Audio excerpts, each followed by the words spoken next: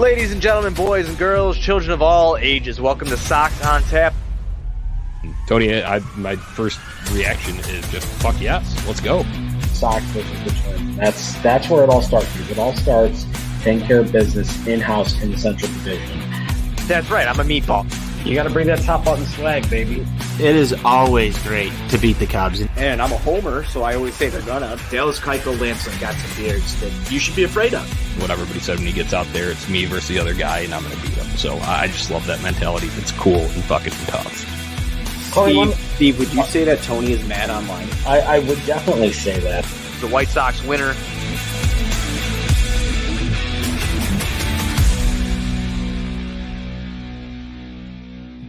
White Sox fans, welcome into the Sox on Tap post-game show. Johnny Nani here alongside NWI Steve. We've got a doubleheader discussion here, Twin Bill for the Sox in KC, and our guy NWI Steve was out in KC. Steve, how was it today? Hey, yo, Johnny. It was a long day at the ballpark, about 9 hours in total between the two games. But I can't say that I could have asked for a better day weather-wise to spend at the ballpark. Only thing that could have made this better is if the Sox would have pulled off the comeback here in Game 2, but we'll get into all that. Yeah, plenty to discuss. I know you've got some hot dog reporting too, because they still have dollar dogs there, which I guess that's something good. But I hear you have some in this economy. Yeah, in this economy. I hear you have some commentary though to get to for the quality of the hot dogs there as well. So we'll get into that in a little bit, but obviously main topic here is doubleheader discussion. White Sox taking the first game by a score of 3-0 and then dropping the nightcap by a score of 2-1. Had a chance to come back in that one. So it does kind of sting, leaves us where we're at, Steve, but I think we should start from the beginning, and it was Cease the day. He did just that, man. White Sox pitching as a whole, granted, got a little chippy at times. They did the job. No runs for KC in the first game. Yeah, Dylan really went out there, rebounded off of the performance against the Yankees on Thursday. Went out there 5 2/3 of scoreless ball, had the 9 strikeouts. So once again, had a real nice combination going with the fastball, sinker, slider. Wasn't sprinkling in the changeup as much from my perspective here as we saw in that last outing against the Yankees overall. But once again, just another rock solid performance out of Dylan Cease, doing what we have seen from him for the majority of the season, putting this team in a position to win and looking dominant at times doing it. Yeah, absolutely, Steve. When you talk about looking dominant at times, these strikeout numbers are just getting gaudy. I mean, it's like 9 here. He had 11. I know he had 11 in that one against New York, but I'll take this one, just with the outcome that the White Sox were able to get here. Dylan Cease picking up the win, 4-1 now on the season for him. But, dude, I need to start. I think you need to call him the escape artist a little bit. And it wasn't that he was getting in major jams, but there were multiple instances. First inning, third inning, fourth inning. And then a fifth inning one where he's just slamming the door on these guys after runners get to third base or second and third in some cases. And the common victim in most of those situations was Ryan O'Hearn. I think there were by himself today. Yeah, so I think there were one. Yeah, there were 3 different instances when O'Hearn came up, I believe, with runners on either second or third, and had an opportunity to put the Royals on the board, and Cease was able to punch him out each time. So that was very important. And then same thing with Sal Perez when he was still in the game in the first part of the Twin Bill there. Cease was able to wiggle around and make Sal Perez look pretty bad, made that back look pretty slow in a couple of at-bats, getting some key strikeouts there to, like you said, wiggle out of some jams. Yeah, and one instance he did get help too. I'd be remiss if I didn't mention the because this is kind of a momentum. Talk about momentum in a baseball game. This is where the momentum shifted, and KC has a chance to strike first in the bottom of the fourth inning, and just a terrible send on Isbell's single that ends up. Did Joe McEwen get traded mid-game that we didn't know about? I saw you put that out there, and it legitimately looked like it. I could not tell you off the top of my head. I don't know who the Kansas City third base coach is, but it really did look like Super Joe. And unfortunately, we've got a Super Joe incident to get to from game 2 here. So Dylan needs a little bit of help there. But Steve, White Sox able to turn that around. I like, being opportunistic. Well, guess what? They weren't able to capitalize on theirs, but the White Sox did the next inning when McGuire gets things going with a double. Harrison walks, wild pitch advances him. Anderson gets hit. Pollock sack fly, brings home the first run, would be the only one that they need. But I think what everybody was excited to see was Jose Abreu coming up, big spot, RBI double, just lace that thing. Looks like he's got his head back on his shoulders now. Yeah, that's very important for this team here. Last couple of games, seems as if Jose is maybe starting to break out of that funk a little bit. I think he had, what did he have, 2 hits in the game yesterday? And then obviously this big 2-run RBI double that really helped kind of put the game away here. I know it was a little bit hairy there in the 8th inning, thanks to Joe Kelly, but you know, that's the type of stuff that you expect to see from Jose Abreu when he has opportunities to drive in runs and help give this team a little bit of a cushion that they desperately needed. Yeah, and I think the approach, too, has been better, too, when we're talking about Jose Abreu finally willing to, if the other team's going to give him something, he's willing to take it. That's, I'm talking about walks there. He had 1 in this first game of the doubleheader today. I believe he had 2 last night, 2-hit performance again in this game here. So you got comment here from Sockside Mike. Pito's going to start to mash. His attitude has completely changed over the last week in the dugout. I think you can see that. And he was out of game 2. He was in front of the camera, annoying the coaches, wanting to get back out there. But Steve, something that we discussed on Sunday Funday, I'm glad he sat out game 2. We'll get a little bit more into the construction and stuff from that, but I was glad to see him finally get a game off there, because I think it can only help him in the long run. Steve, before we finish up game 1 commentary, you talked about things getting a little bit hairy later in the game. So Bennett Sousa comes into relief, Cease after 5 2/3, gets his guy, no problem there. And then Joe Kelly in to start the 7th, and double, walk, and then Ethan Katz makes a mound visit. I'd been questioning, I was like, does Ethan Katz even talk to his relievers? Well, apparently he does, because Joe Kelly responds then with 2 strikeouts and inducing a pop out there. Huge for him to bounce back, I think, for morale, confidence, and I also think all of White Sox fandom would have jumped off the deep end had he not. Yeah, that was a very important outing by Joe Kelly, being able to wiggle out of that self-inflicted jam that he put himself into there. We've been talking about this ad nauseum through the first 36 games of this season. The relievers are frequently putting themselves in a bad position by issuing free passes, and it's only just a matter of time until that comes back to bite him in the ass. I mean, we saw that happen to Joe Kelly the other night against the Yankees. He was fortunate enough that this Kansas City Royals lineup is not one that is on par with a team like the Yankees and some of the other powerhouses in the American League. So he was able to work through that. But the moral of the story is here, you got to throw strikes, you got to work ahead of guys, and you can't continue to be giving guys free bases with regularity, because ultimately it's going to come back to get you in the end. Yep, I agree 100%. We got a question here from Sockside Mike. Should we be slightly concerned about Kelly, or is he kind of cold still? I'd like to hear your take, because I got a little thoughts on it too. I think with him in particular, he did have the injury in spring training. Classic White Sox, signing a guy that is immediately hurt right out of the chute there. So seeing him miss the first month of the season and having that ramp up period there, I don't care what anybody else says. If you're a long-time major leaguer and if you're a guy that has really reached that veteran level status, I find it hard to believe that he's going to have that same level of adrenaline pitching in AAA Charlotte versus what it's going to be when you're coming into a tight spot against the New York Yankees or in a close 1-2 run game against a divisional opponent. So I think there probably is still a little bit of a ramp-up period involved here, but at the end of the day, he's got to throw strikes. It's just that simple. He can't afford to be going out there consistently, falling behind guys 2-0, 2-1, 3-1.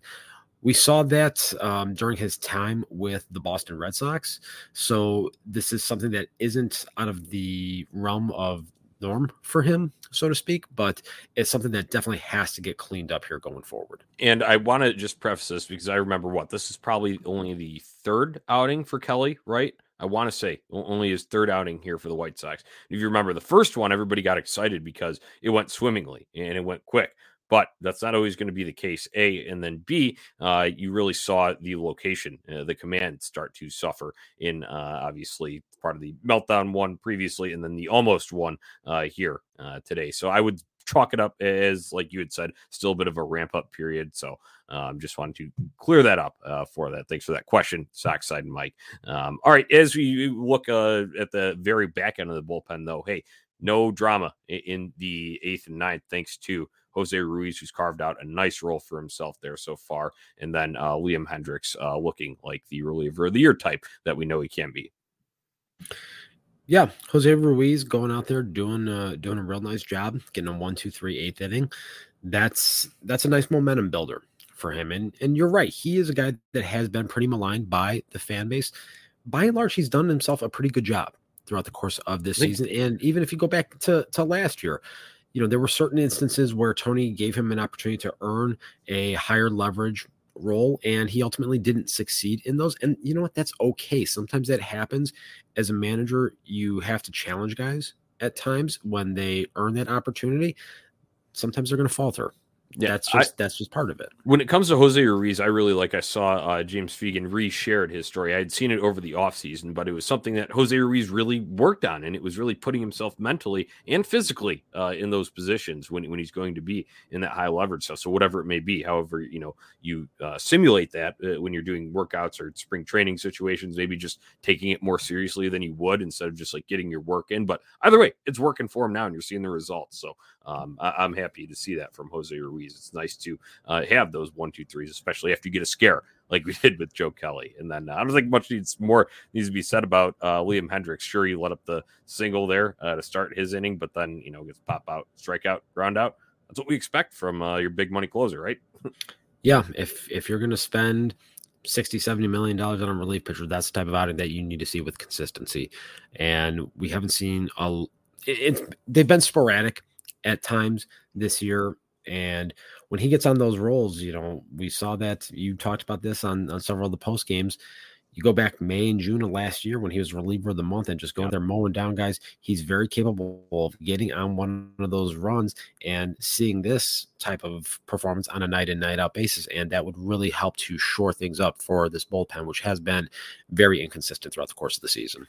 Yeah, right. If I've mentioned those trends before, I believe it was a rough April with like 5 home runs allowed. Absolutely lights out May reliever of the month in early June, and then started falling off. So if he's on that same trajectory, at least we still have got a few more weeks of lockdown Liam at the end of games. So I like to see that. Steve, one of my only gripes here about game 1 is just, is going to be a theme that'll carry over into game 2. It's just the lack of quantity when it comes to offense. And it wasn't for lack of chances in game 1. I know game 2 might be a different story, but you left 17 runners on base. You're 1 for 7 with runners in scoring position. Now, on the flip side, that Kansas City was even worse with 29. Geez, like we talked about with O'Hearn, 8 left on of his own. But still, I'd like to see them. There were multiple instances of like an early, either a leadoff walk or a leadoff hit, and then you'd waste it right after, or a 1 out. I consider those 2 1 out. Those are situations where at least make it competitive, at least get them over and make it feel like you're going to score.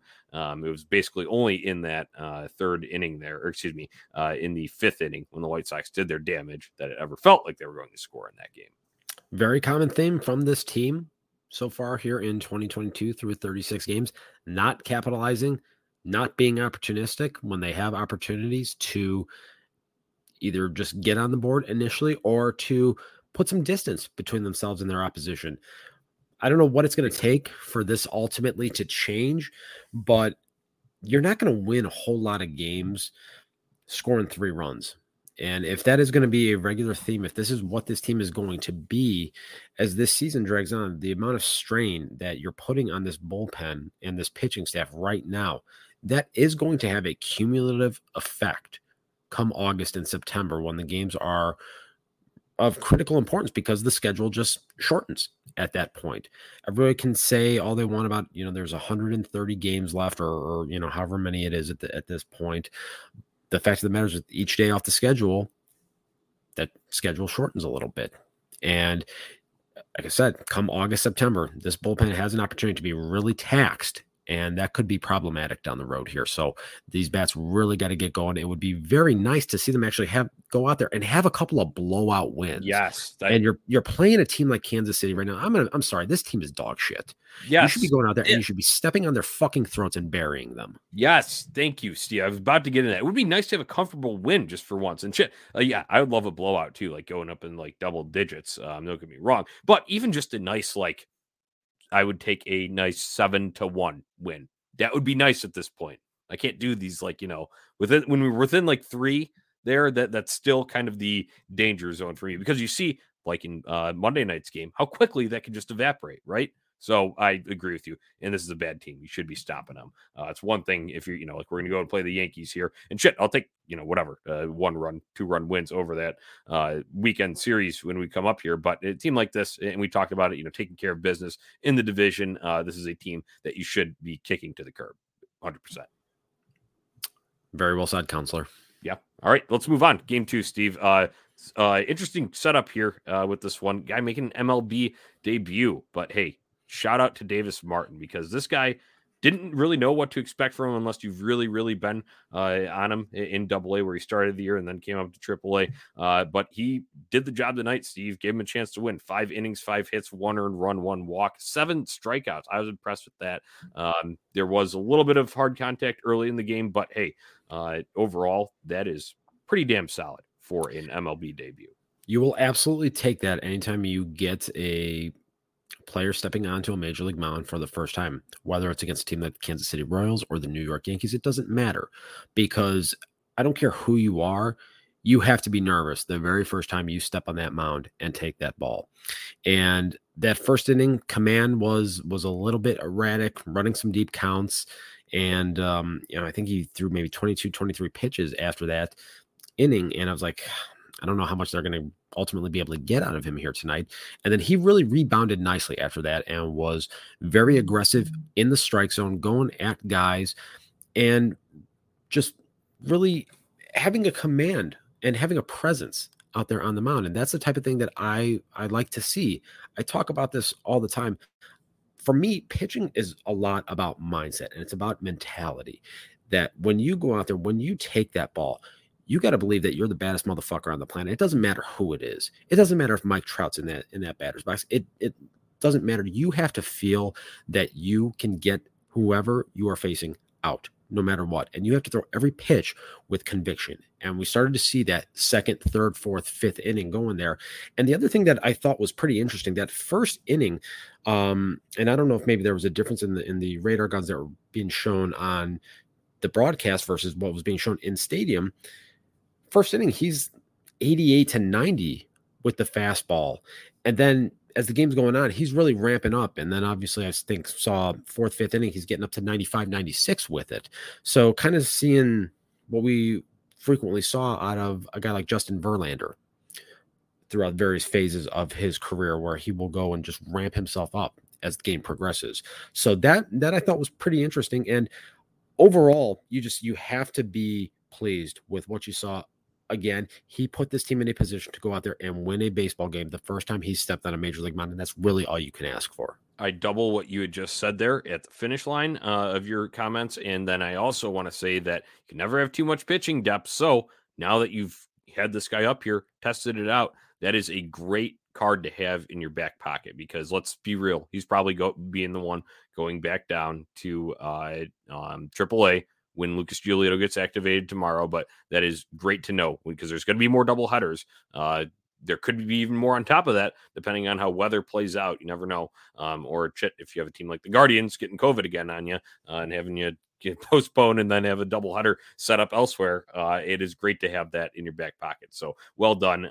Davis Martin deserves a round of applause from White Sox fans tonight. But Steve, the story of this one is lack of offense, man. We harped on it all Sunday Funday episode. I think we dedicated a good, out of the hour-long show we dedicated a good 48 minutes to the offense on that show about it. And Steve, it's the same problems that we're talking about. No walks, 6 1, 2, 3 innings in this one. Granted, you could go and pick the lineup construction if you want, but like I said, I'm okay with Jose Abreu taking a day off. I'd probably like to see Tim Anderson still in there too. But I get it. Their mainstays, regulars, a lot on the legs. Tim's had few issues in years past with some leg fatigue, but man, overall it's disappointing. I agree that Ozzie was on the post game and he just goes and taps out the lineup and just reads the names there and the names that are still in there. So take Jose out of it. They were already out of it anyway. That's a lineup that should still be beating this lowly Royals team. Piss poor at bats, plain and simple. Not a single walk in 9 innings. How that happens in the year of our Lord 2022, I don't understand. Again, I'm going to beat this point into the ground. This team just refuses to take pitches with consistency. They feel as though they have to swing the bat. Sure, it's helped them to be near the bottom of the league in terms of overall strikeouts, but they're hitting the ball on the ground a lot. They're hitting soft contact in the air. They're not driving the baseball. Something has to give here. The definition of insanity, doing the same thing over or doing the same thing and expecting different results. At what point is someone in that locker room, is someone in one of those hitters meetings going to say, enough is enough. We need to do something different because this shit isn't working. I would love to be a fly on the wall, Steve, to actually hear when that moment occurs, and then see if you see tangible results after that, or at least just a change in approach. And I don't know, man. It's frustrating to watch because I look at this. And okay, yeah, the White Sox racked up at 5. Excuse me, that was game 1. They did have how many hits in game 2 here? I forget. I don't have that one up in front of me. But overall, when you're only scoring 1 run there, and then you also kind of run yourself out of a potential opportunity to score another one there, you're just throwing away any opportunities that you do have, and you should just have more opportunities in general if you were to have better approach there. But obviously, no, that's not been the case as of late. 7 hits in the game, 2. So, Steve, let's talk. And what was it? 6 singles? Yeah. You're not going to win baseball games in 2022 with 6 singles. Yeah, extra base. It's not how this game works anymore. Extra base hits are cool and tough. I think that's been established here on the show, and especially home runs. But guess what? When they did finally have an extra base hit, that was Pollock in the top of the 8th inning, trying to get a late rally going here. He hits a 1-out double. Harrison singles, gets Pollock over to third. Then Engel kind of taps in, RBI ground out, gets Pollock home. So you got Harrison at second here, Steve. We got to talk about the situation. Yoan Moncada steps up to the plate, hits a single opposite field to Andrew Benintendi out there in left. Josh Harrison sent by Joe McEwing and thrown out pretty easily at home, even with Benintendi's weak arm. Bad send. Awful send. Absolutely atrocious send. You have to understand the situation. We can talk all we want about needing to be aggressive, Joe McEwing trying to manufacture something out of said aggressiveness. You don't do that with one of the few guys in this lineup that has been producing. Luis Robert had his 14-game hitting streak snapped in game 1 of the doubleheader. Promptly went and got a base hit in his first at bat to start himself a new streak. He's been one of the guys that has been the most consistent in this lineup when he has been healthy. He obviously had that scare with the growing pull, but when he's in the lineup, he's been producing. So the idea of taking the bat out of his hands in that situation just doesn't make sense to me. If you're going to do that, if you have Reese McGuire coming up, or if you have Josh Harrison coming up in that spot, and if you really want to take a gamble there, that's a different scenario there. Yes. Not with Luis Robert coming up. No. I agree 100% with that, and the placement of it too, because Yoan hit that ball pretty hard, and that's right at Benintendi. It needs to go. If you get him moving, say away, especially if that thing goes towards the gap. Okay, I can see it, and guess what? If he makes a perfect throw and nails you, I'm more okay with that. But guess what? Joe has the view of both of them. He has a view of it, since it's out there, and it might be a little harder if you're judging in right field, but even then it should still be, it's all in front of you as a third base coach where you position yourself. You got to know, you got to see that and see how hard it was hit. And that's, if it was a slower roller that got through there, maybe that's when you take an opportunity too, because we saw, guess what, Benintendi throw one that bounced about 8 times back when the Royals were at guaranteed rate field, right? We've seen that before too. So I think there's a couple different scenarios in which I would have the send, but the one that we got today, which obviously resulted in out, was a bad send. And I think that can put that discussion to rest. Gar? 100%. One of the things that my collegiate baseball coach, Steve Ruzich, used to talk about and drill into our heads all the time was knowing and understanding situations, having an idea as far as what you are going to do if the ball is hit to you, or if you're a base runner, if you're on the offensive side of the ball, what you're going to do in this situation to try to get an extra 90 feet to put this team in a position to score a run. Joe McEwing needs to be thinking along those same lines. He needs to be understanding where this team is at in the lineup. He needs to be understanding the speed of his runners on the base pass, understanding the arm strength of the opposition there. You got to take all those variables into account. Now, granted, that's a split-second decision. Yes, that can be tough, and there's going to be plenty of times where he's going to make that gamble, and it'll work. But again, you have to understand the situation right there. With Luis Robert coming up in that spot, that is not the time to do that. Period. Paragraph. I think, if Reese McGuire, Josh Harrison, Lurie Garcia are coming up, I'm more okay with it. I think that's where we can end that discussion there. So, Steve, I guess one positive here is that you got your 27th man, so Kyle Crick able to eat an inning here. You only had to use Tanner Banks. So even though we are in this gauntlet amidst this, overall, I would say pitching didn't get too depleted. Things could have been worse, definitely in that regard. And there's still two more here with no off day and a, obviously big series this weekend in New York. So this one's disappointing. White Sox drop it 2-1 there. Steve, you got to, before we get into this next game preview though, since you were there, it was a split doubleheader, so you had to leave the ballpark, come back in, and the nightcap was the Dollar Dogs. So tell us about it. We got to hear the report from BBQ City about their hot dogs and the issues with them there.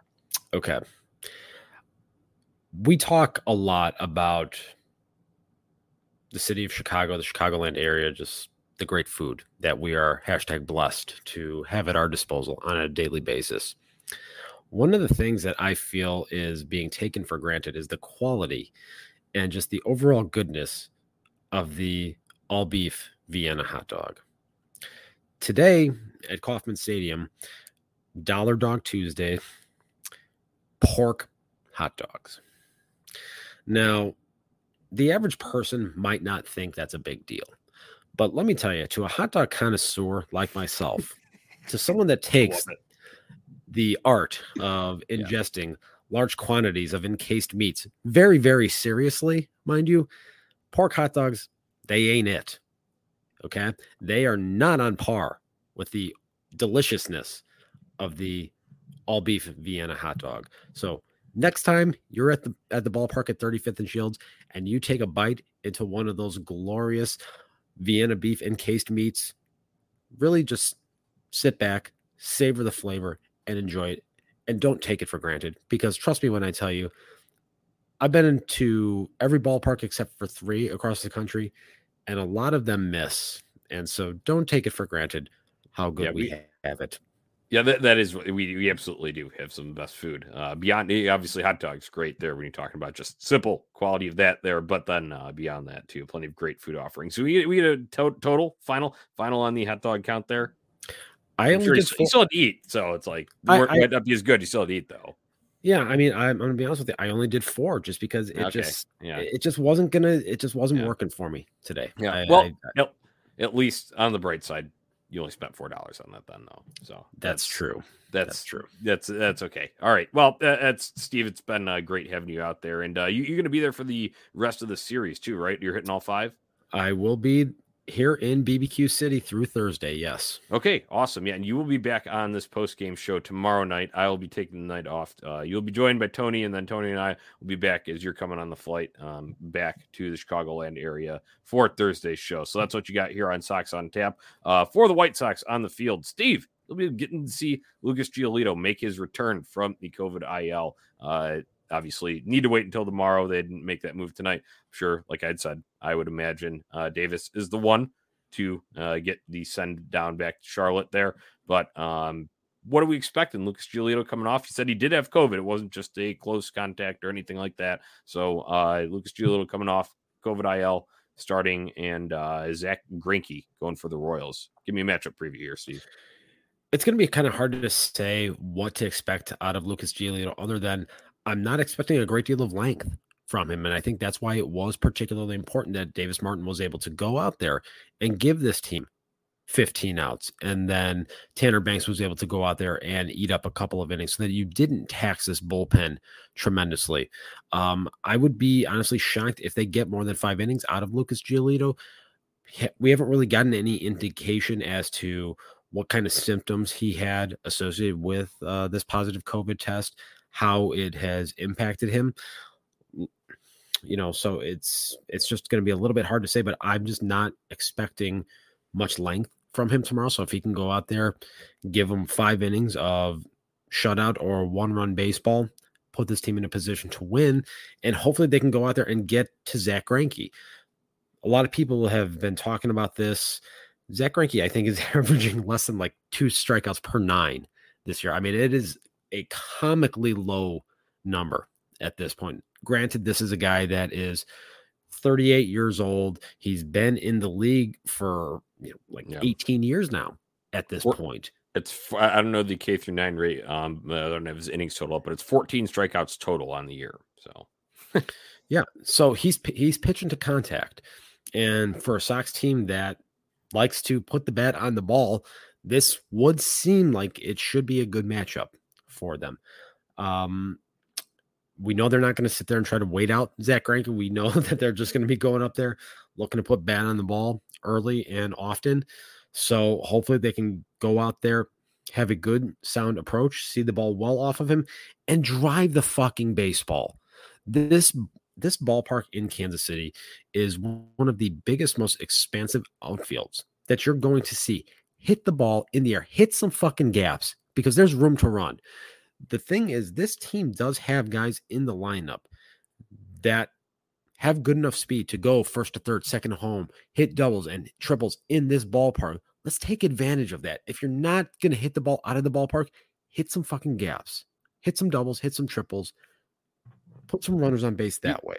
You saw it, Steve. It's amazing how it's just, how it correlates here. I mean, it's not rocket science here, but it's Jose Abreu. He hits a gap with that double. Guess what? That's able to clear bases. Jose is able to get 2. No problem. No even need to slide as he's coming in there. He's standing up smiling on second base. AJ Pollock getting a rally going. Granted, it was faltered due to other reasons, but getting that going because he hits it down the line and then there's room to run, like you said. So it's amazing how that does it. And it's like we only have those 2 instances to pick out. Obviously, we're blessed with La Pantera hitting it over the wall in game 1, but I'd like to see more of that. And like you'd said, if not, find the gaps. Find the gap because there is guys that will be back in the lineup. Tim Anderson, plenty of speed. Gets one down the line. He get it a triple. Yohan Moncada, no doubt about it. I believe his first one of the first hits of his career was triple Kansas City. So I'm with you. I just want to see driving the baseball. And man, I'm just going to, I'm going to keep saying it. I'd see some walks. I know Greinke's probably not the guy to do it, but I'll just keep pounding it until I finally see it show up. I'd like to see some more walks too, because then when you do get a guy on the ropes a little bit, have a couple runners on base, that big hit becomes even bigger at that juncture. You are absolutely right. One thing that I personally would like to see, and this is something that has kind of irked me for a little while. And it's funny, Hawk actually used to talk about this, and people love to give Hawk a lot of flack for his homerism and a lot of the nonsense that would kind of go on towards the end of his career.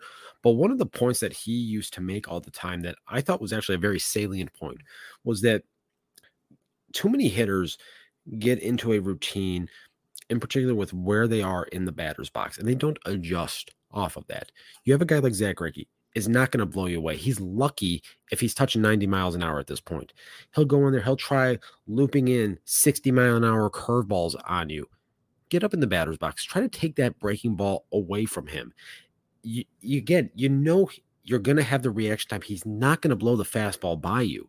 Even if he's trying to change eye levels, trying to work the fastball off of that slow curveball or some of the secondary offerings, there's just not enough juice there at this point. So get up in the box on that and take some of those off-speed secondary pitches away from him a little bit. If you have to, go out there. Let the ball get a little deeper on you. Drive it into right field. Hit some gaps that way in that right center field gap. Get some extra bases going. Just have a good quality sound approach out there and stop trying to do the same fucking thing, beating the ball into the ground all the time. Yeah, I agree with you. You know what? I would like you talked about moving up maybe a little bit, taking away possibly, some of those very, very slow offerings. How great would it be to see Jose Abreu just golf one of those real slow meatballs and just put it in the fountains out there? I think that would be even, we talked about him having a good start, making steps in the right direction. That's something that Tony and I talked about with this game from the series opener, and then obviously continuing it here in game 1 of this doubleheader. Didn't play game 2. I think that would be the next step. Really pull shot, launch one, and I think you could do it against Greinke, no problem. Yeah, this would be a great guy to do that against, and that could be a springboard to getting Jose hot.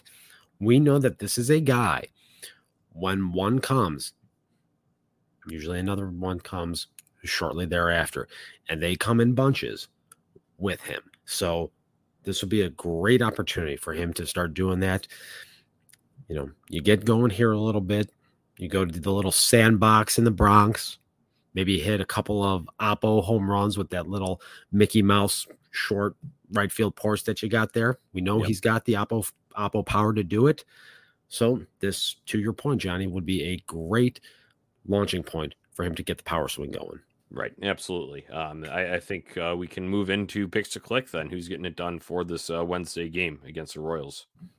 So with Zach Greinke on the mound, I am going to go with the aforementioned Jose Abreu. So you led me into that one there, counselor. Perfect. I love it. I love when a plan works out like that. All right. Zach Greinke on the mound. I am going to go with AJ Pollock. He's a guy that at least I did like the double. I know it's been kind of streaky to date. We know we're going to get that out of him here, but shit, for once, let's speak a hot streak start into existence. And last at bat tonight, that's a good omen. So I'll roll with that and take AJ Pollock in. Excuse me, he may not be in the lineup tomorrow since he played both games of doubleheader today. So as my insurance policy behind him, guy that'll be in. Zach Greinke's a righty. I'm going back to Gavin Sheets. I believe I took him in game 1, but I'm going back there. Talk about a guy who could absolutely golf one. There you go. That's another one. That's another candidate. So I like it. All right, Steve, with the final thought, and then we'll sign off for the evening.